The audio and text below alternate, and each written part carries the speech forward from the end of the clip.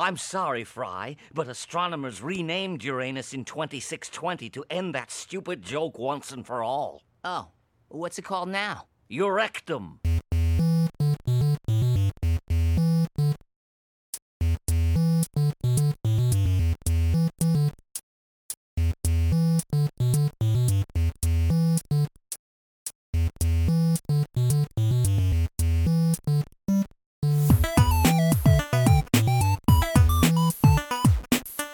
Welcome to the world of tomorrow. This is Back to the Futurama, your podcast voyage through one of the greatest TV shows Fox ever canceled.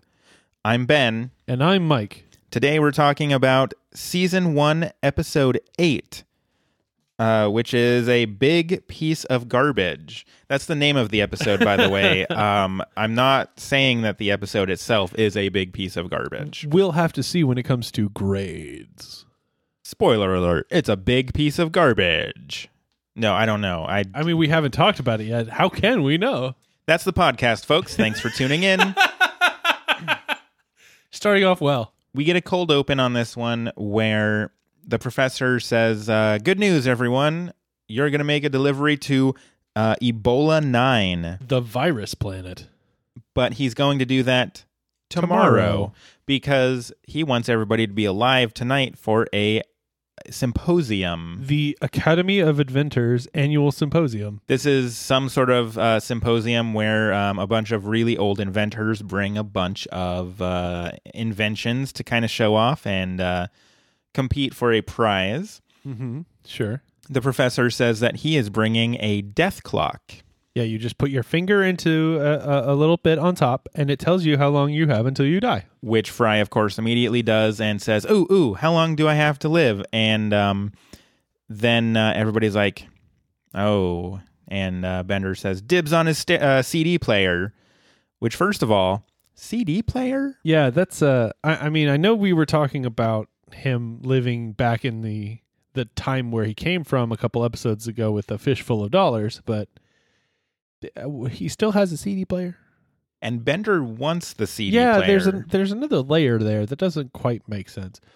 I do want to circle back and just really appreciate the idea that they're going to go to Ebola 9 and die, and the professor knows this, and so decides to send them tomorrow. Well, and the other thing I would like to point out about this cold open is that it's such a small, weird, stupid thing, but the sound effect when Fry sticks his finger in the death clock disturbs me every single time. It's not exactly the sound effect that you'd expect. I do expect, Ben, though, that it will happen right here. I'm getting in my headphones that's not going to be happening. I've only got the one sound clip, and I'm gonna use it. Dang it! So yeah, this is one of those cold opens that kind of leads directly into the plot of the episode. There's no disconnected joke here. We jump straight to the symposium. The professor explains some things, but in that process, he runs into Professor Wernstrom, which is the first time that we get to see Professor Wernstrom, another sort of reoccurring character. And the reoccurring Wernstrom. It's revealed that when the professor was a much younger professor, he was teaching and did the most unspeakable of things. He gave Wernstrom an A-. I had to clutch my pearls there for a moment. Mike literally did actually make the pearl clutching motion, by the way. He's not just saying that. Shout out to my vixen. We also find out that due to this A-, Wernstrom has vowed revenge even if it takes him 100 years. Mm-hmm. And that was 99 years ago. Mm-hmm. So the professor thinks he's in the clear. He's essentially in the clear. Right. That word is very important in that sentence. You're correct. Everybody's also all dressed up, which I only bring up to point out that Bender is wearing a top hat. That's a little jaunty. A jaunty top hat, yes. Mm-hmm.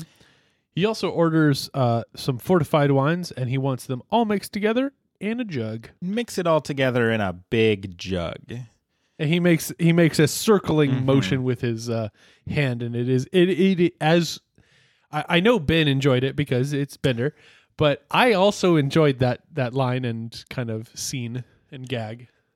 I also just like the what do you call the guy who like The sommelier? Yes, you know what I'm talking about. All I got was, you know, that guy and like Ben pointing at his chest. And I'm like, yes, sommelier. Perfect. If those were the context clues that you used, I'm confused about how your brain works. You should be scared, not confused. What I'm saying is your chest looks like a sommelier's chest. Thank you. You're welcome. So Ron Popeil is the MC. Which maybe you might be able to answer this. Who is Ron Popeil? He is. So a lot of infomercials are kind of reminiscent of Ron Popeil. He sold a lot of things in the 80s. Okay. Like different knives, different cooking implements, but they did it through these infomercials. So you'd always see like, I'm Ron Popeil for the Ginsu knife set or whatever. So he's basically the exact character that he's playing in this episode of Futurama. He's not playing a character. He's himself. Okay.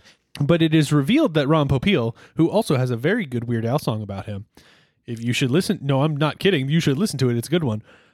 He is the one who created the technology for keeping celebrities' heads alive in jars. Which is something that, honestly, everybody really wanted. I can think of no better way to make sure we can continue to have Alexander Hamilton's head in a jar. I mean, it's 2016. I was thinking of a lot of celebrities we have lost who, would maybe have been better to preserve in jars. Sorry to bring the mood of this whole episode down. He's turned on the mood lighting for the sad mood of this episode. As we remember who all we've lost in 2016. Da da da da da da da da da. It's the Oscar memoriam. I got it. I wanted to see where that song was going. You saw it.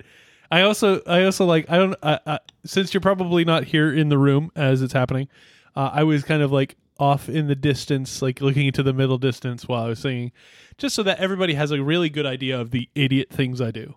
Ron Popeil introduces Professor Wernstrom, and he has a reverse scuba suit is what he invented. And he is also introduced as an up-and-comer.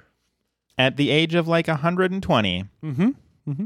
The reverse scuba suit is literally a suit that a fish gets into, and then it's got some mechanical legs that sort of let it walk around on land.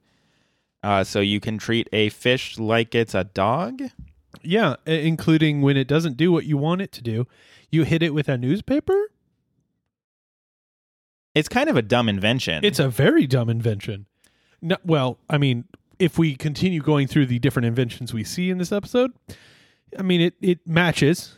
Well, the only other episode that we see before we get to the professors is a hat. Like one of those hats with the little propellers on it. The beanie hats, yeah. But the guy who invented it is like cranking a little crankshaft, and it's making the propeller hat like lift off, and he's flying with the hat, which is better than the reverse scuba suit because you could just fly somewhere. I mean, your arm would get tired. Your arm would get tired, and also it's the year 3000. Oh, that's true. Everybody like can already fly. Yeah. Well, like if it was today. It would be pretty cool to just be like, I don't want to walk for a mile to get to work. Ba-doop-a-doop-a-doop-a-doop.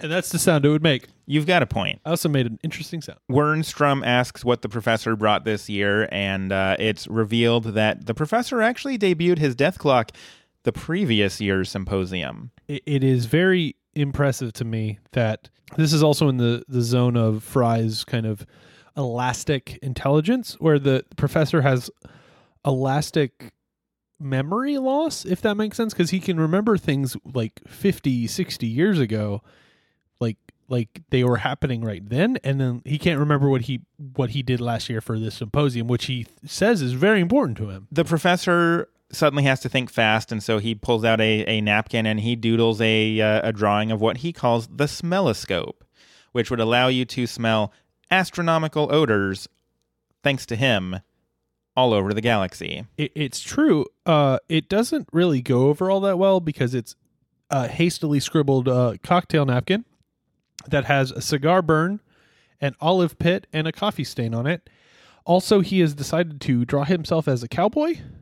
For some reason. He doesn't seem to know what reason it was. Yeah, I like his confusion at this appears to me to be a doodle of me as a cowboy. And it's another moment of like, oh, it's that elastic. Right. I mean, he drew it like literally 5 minutes ago, at most. Yeah, and he's already like, I don't know, it's me as a cowboy for some reason. He's drawing as he goes up. Wernstrom literally tells him to put his pencil down. As a kind of like a pencils down. What?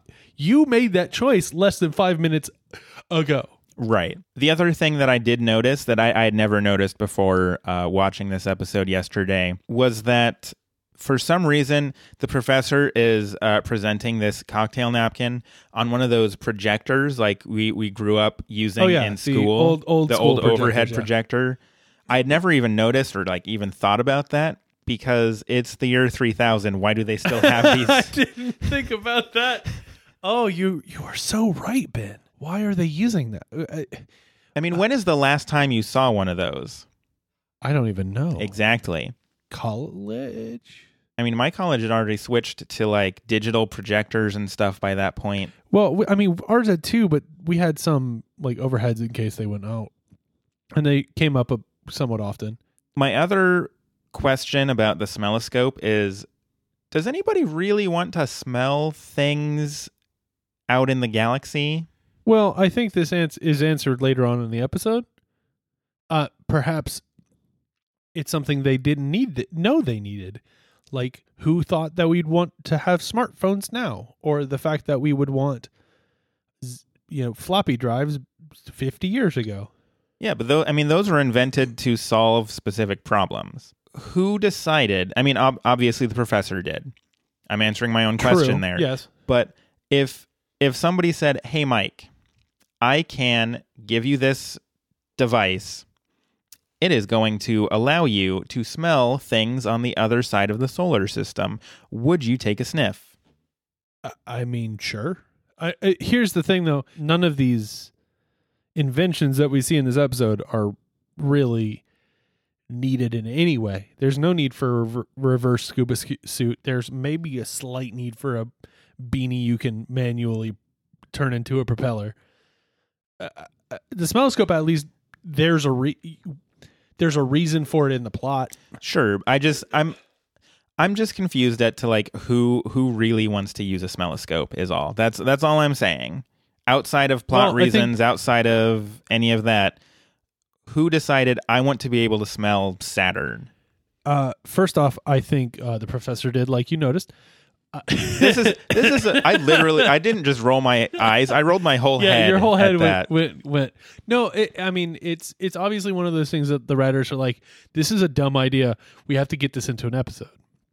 It's very important to them to get this into an episode. I'm not talking about it in the case of a Futurama episode. I'm talking about it in a real life scenario in which you can smell things.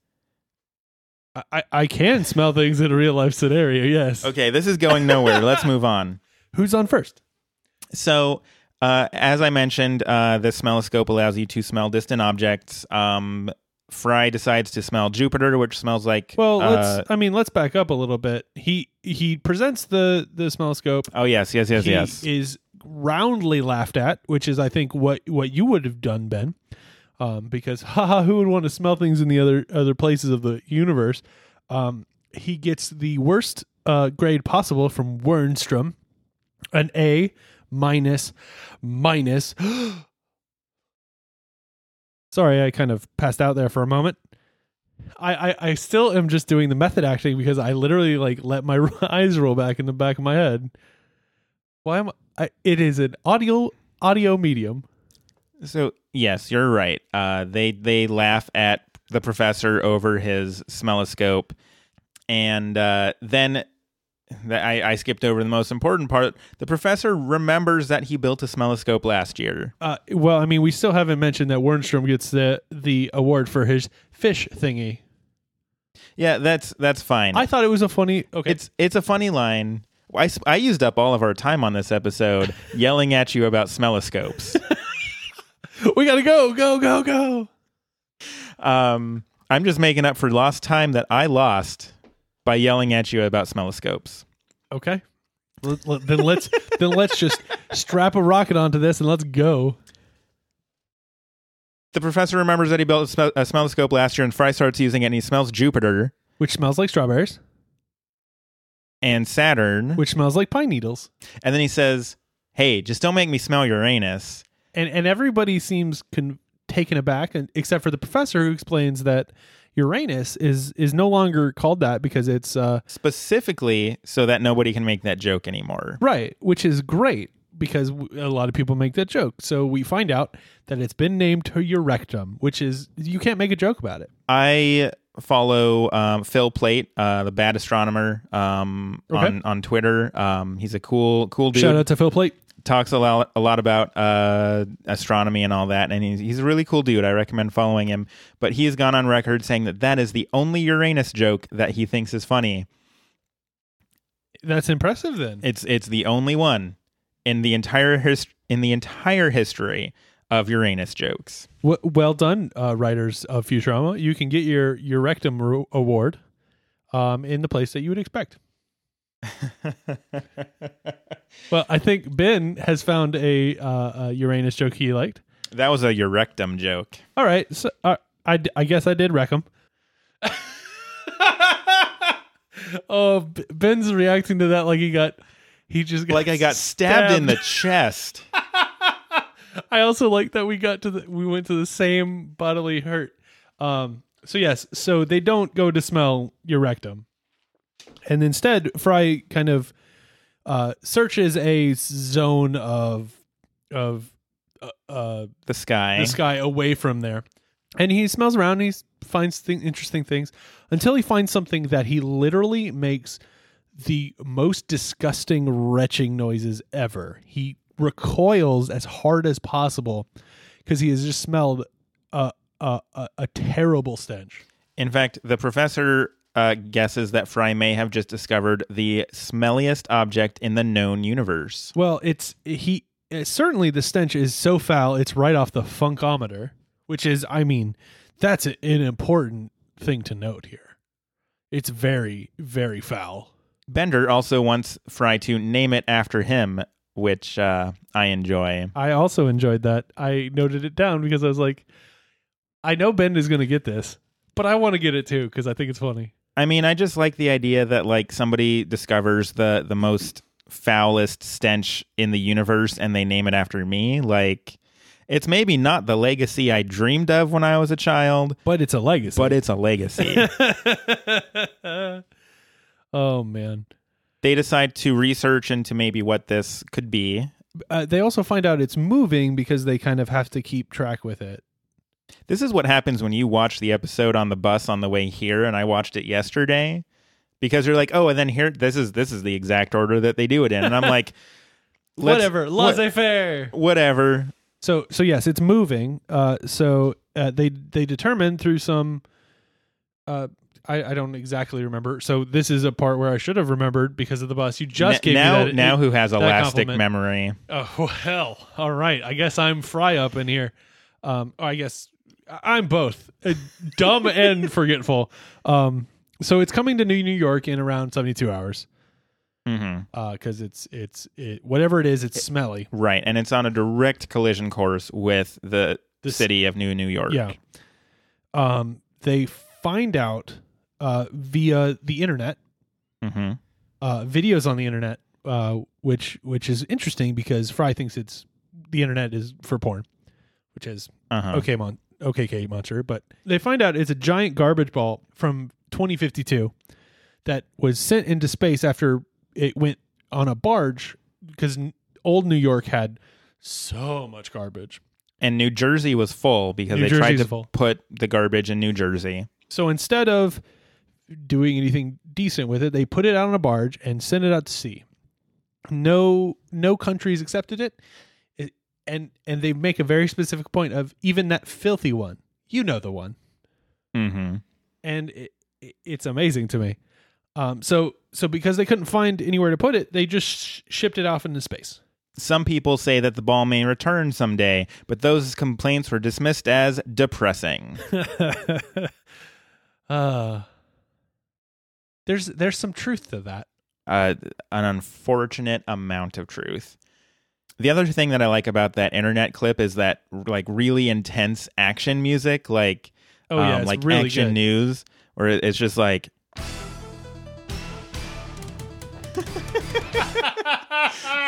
which I like. I like in this weird sort of way where it's like they just keep using that same sort of clip. Yeah. And then they use it at the end when Fry's like, oh, well, in my day, the only use for the internet was for pornography.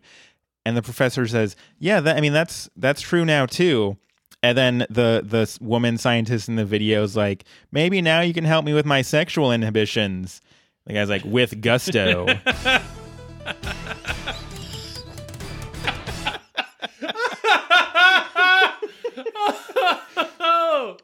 But so now my the sound makes it so much better.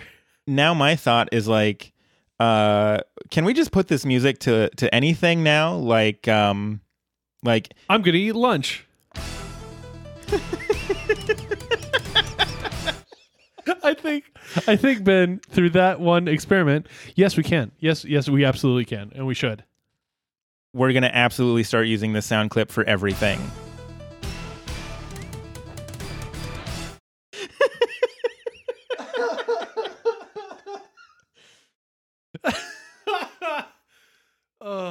Yeah, we're real dumb up in here. So dumb. This is the second week in a row. Oh man.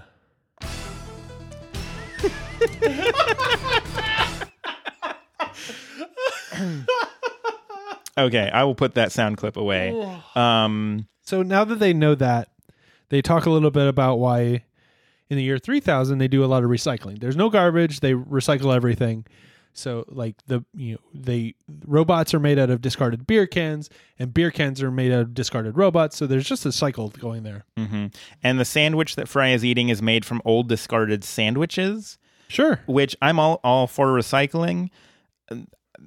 Discarded sandwiches as new sandwiches is maybe a little bit too far for me. Well, I think discarded sandwiches is kind of a sin.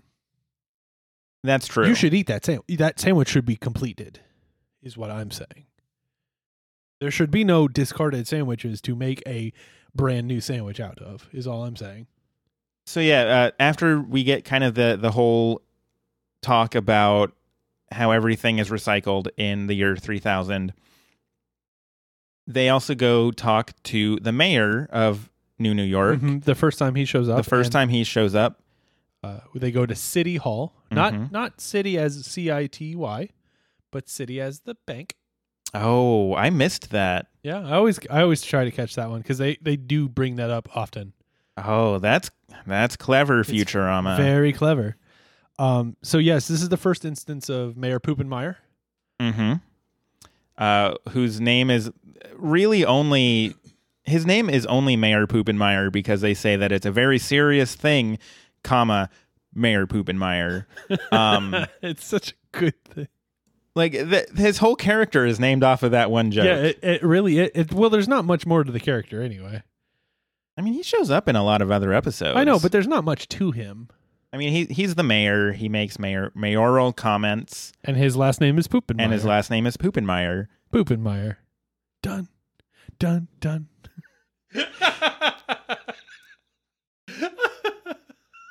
The other thing that I kind of like about this scene is that Mayor Poopenmeyer calls in Professor Wernstrom. Sure, as his science advisor. Mm-hmm. And when Wernstrom is doubting the professor's claims, he says that the stench could be coming from anything, including a faulty stench coil. Like just a couple days ago, he was making fun of the professor for inventing an impossible, dumb thing. And now suddenly he's an expert on how they work with like stench coils. It's very possible that he's just saying, oh, it's all faulty. You know, it's that kind of situation where he doesn't really matter what he's saying. He just believes it because it'll shut down the professor at every turn. He also says there might be cheese on the film, which is on the lens. Yeah. Oh, that's right. Yeah. It's still very funny. Mayor Poopenmeyer decides to side with Professor Farnsworth. Well, they listen to the Neptune. Yes, that's right. The tape from Neptune. That's what causes them to side with Farnsworth, is that there's a tape from a transmission from Neptune where a giant ball of garbage passes the planet. So now we know that this is a real threat. And the mayor tasks the professor to fix the problem. So they figure out a way that they could possibly do it by putting they can't fire a missile at it because it's too gooey. It'll just fly right through, which is an interesting gooey and then like permissive. But instead they realized that they could probably put a bomb in a very specific section of it that would trigger a fault in the balloon or the garbage ball. But you'll never find a crew that would take that so suicidally dangerous mission, to which the professor starts to smile. Mm-hmm. And so yeah, sure enough, they send up the crew. With a good Armageddon reference as they walk to the ship. I mean, Armageddon was still kind of a hot thing at the time, I believe. Yeah. I don't remember when it came out off the top of my head. 98 to 2000, somewhere around that Yeah, time. so like right around in that time frame. So they get up to the garbage ball, and Fry kind of has a moment where he's finding all this amazing stuff in this garbage. He found a Beanie Baby, some Mr. Spock commemorative plates, or collector's plates, and Bart Simpson dolls, which say, "Eat my shorts," as Bart Simpson would want to say. Bender seems to take this as a directive and says, "Okay," and then eats the shorts. Shorts. Which is a good little nod to something else Matt Groening's done. Mm-hmm. I don't remember the name of the show, though. Do you? I mean, not off the top of my head. It'll come to us. Yeah. So they set the bomb in the spot where they need to set it, and it's set for 25 minutes.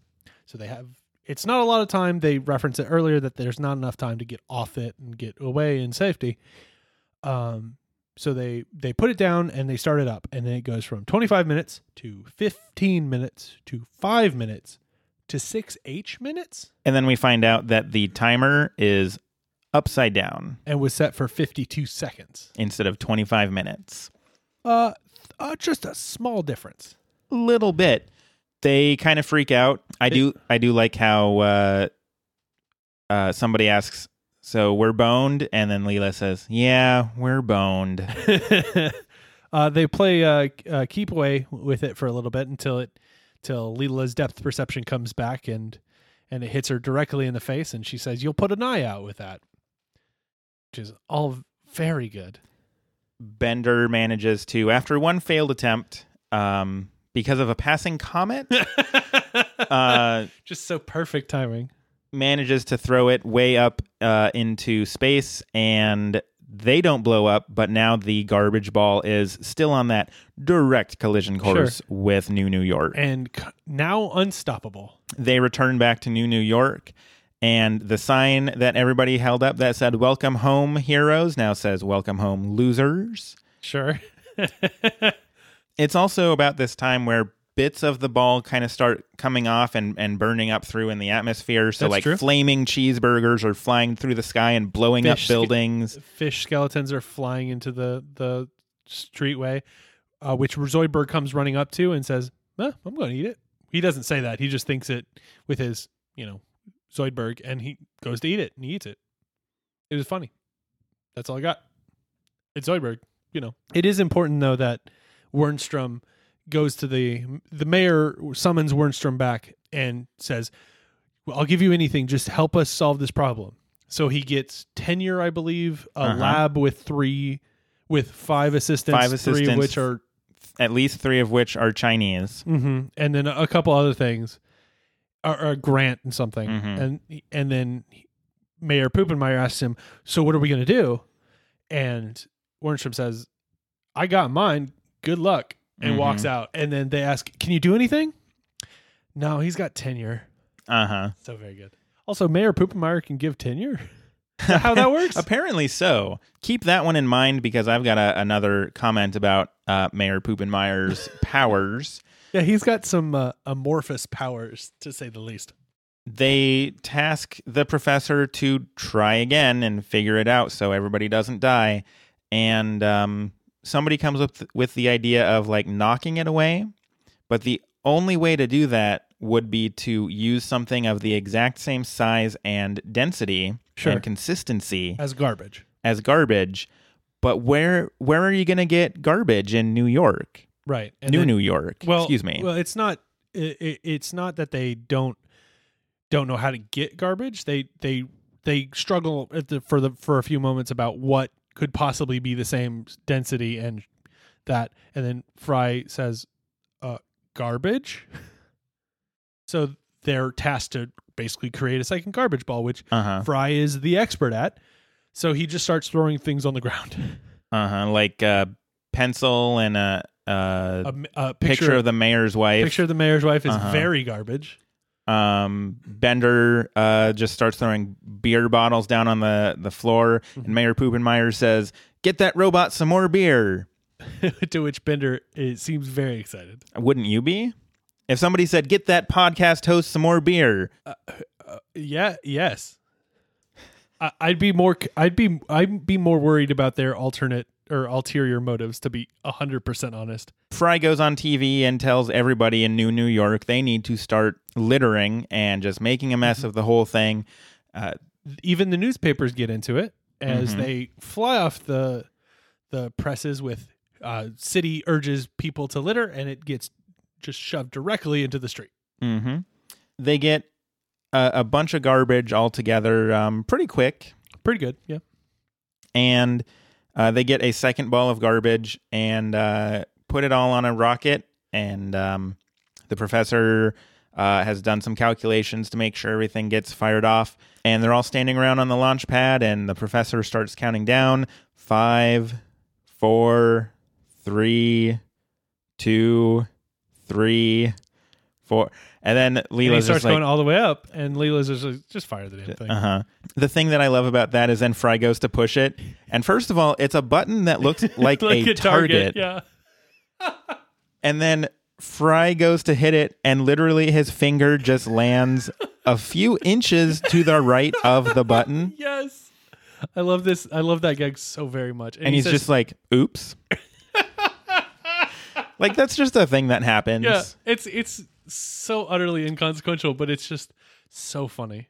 He pushes the button, the rocket launches, and it flies right into the ball of garbage hurtling toward New York. And it makes some crazy turns all around some planets in the solar system. The gravity, right. Gravity boosts it straight into the sun, and the professor smells the burning garbage with his smelloscope. Coming off of the sun, everybody's saved. Hooray, we did it. Then they do bring up, well, what if the second ball of garbage comes back? Yeah, that's Leela's response to everybody being very excited by the fact that they're now saved. And then basically the professor and Fry say, "Oh, that's not our problem. That's hundreds of years from now." That's 20th century thinking. For you, yeah. Yeah. The other thing that I wanted to point out, going back to Mayor Poopenmeyer's powers. Sorry, I keep laughing at his name. I can't help it. It's the gift that keeps on giving. The mayor's powers is that he awards, in front of everybody, he awards the symposium's prize. From all the way back in the beginning of the episode. Mm-hmm. He awards that to Professor Farnsworth, confiscating it from Professor Wernstrom after they found out that he's a jackass. And that's a quote. Uh-huh. So obviously it follows that Mayor Poopenmeyer is the leader of the Academy of Inventors. Like he can just take awards from people because they're jackasses.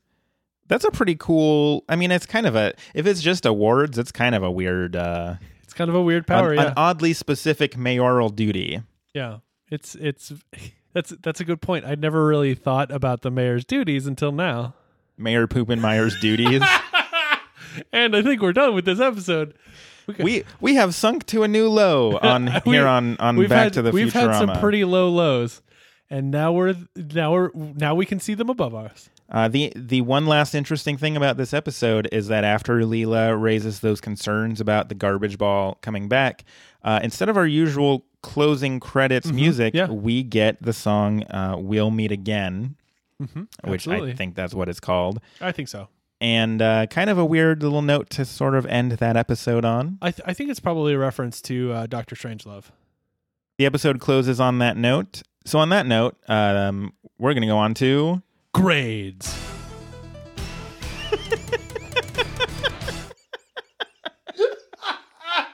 Oh, we have to do that from now on? Oh, I think we just... I think that's our grades music. I think we just made that canon, so to speak. That is Back to the Futurama canon. Okay.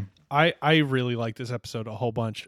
Even with Mayor Poopenmeyer's amorphous duties.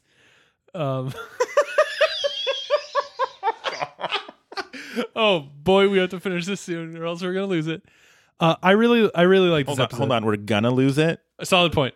I really like this episode. There's a lot going on. You get to see a lot of Futurama is always very good at having interesting things to look at, kind of new ideas and things like that. So having a giant garbage ball and all these different things going on it's very visually expressive. It adds a lot of new characters that continue to show up and continue to have interesting notes to them. I would give this probably an A. Not an A-. Certainly not an A-. Okay. No, that's fair. And it's also just a very funny episode, I think. It's true. I mean, it does have a lot of really good little bits to laugh at. I mean, overall, it's a tough one for me, to be honest, because I do like a lot of the jokes in general. It's, again, maybe not one of the more memorable ones, but at the same time, I mean, it's a good, solid episode. I don't have any complaints, and it's got a lot of good jokes. I'll go with you on this one. I'll say an A. Okay. Just to be meta, I'm going to give it an A-. All right, fine. I personally disagree with your. It is to me one of my a very, very good episode that I think is probably not a classic, but closer than our previous episode, the My Three Sons. Mm-hmm. I think when I think of a good Futurama episode, I think this. Okay. I think maybe our big disconnect is going back to that thing I keep alluding to, where a lot of my favorite episodes are a little bit later in the series. But yeah, I mean, it's aside from that, it's a good episode. I've got nothing against it. All right. Okay, and that's going to do it for us for this week here on Back to the Futurama. If you would like to get in contact with us, you can do so by emailing us at backtothefuturamapodcast@gmail.com. If you'd like to tweet at us, you can go at Back2Futurama. And of course, now that we are on iTunes, please go and rate and subscribe, and tell your friends about our silly little Futurama podcast if they happen to be Futurama fans. Yeah, we definitely appreciate everybody that listens. So. We want to grow the family if we can. So that's it for us. Until next time, I'm Ben. I'm Mike. Goodbye from the world of tomorrow.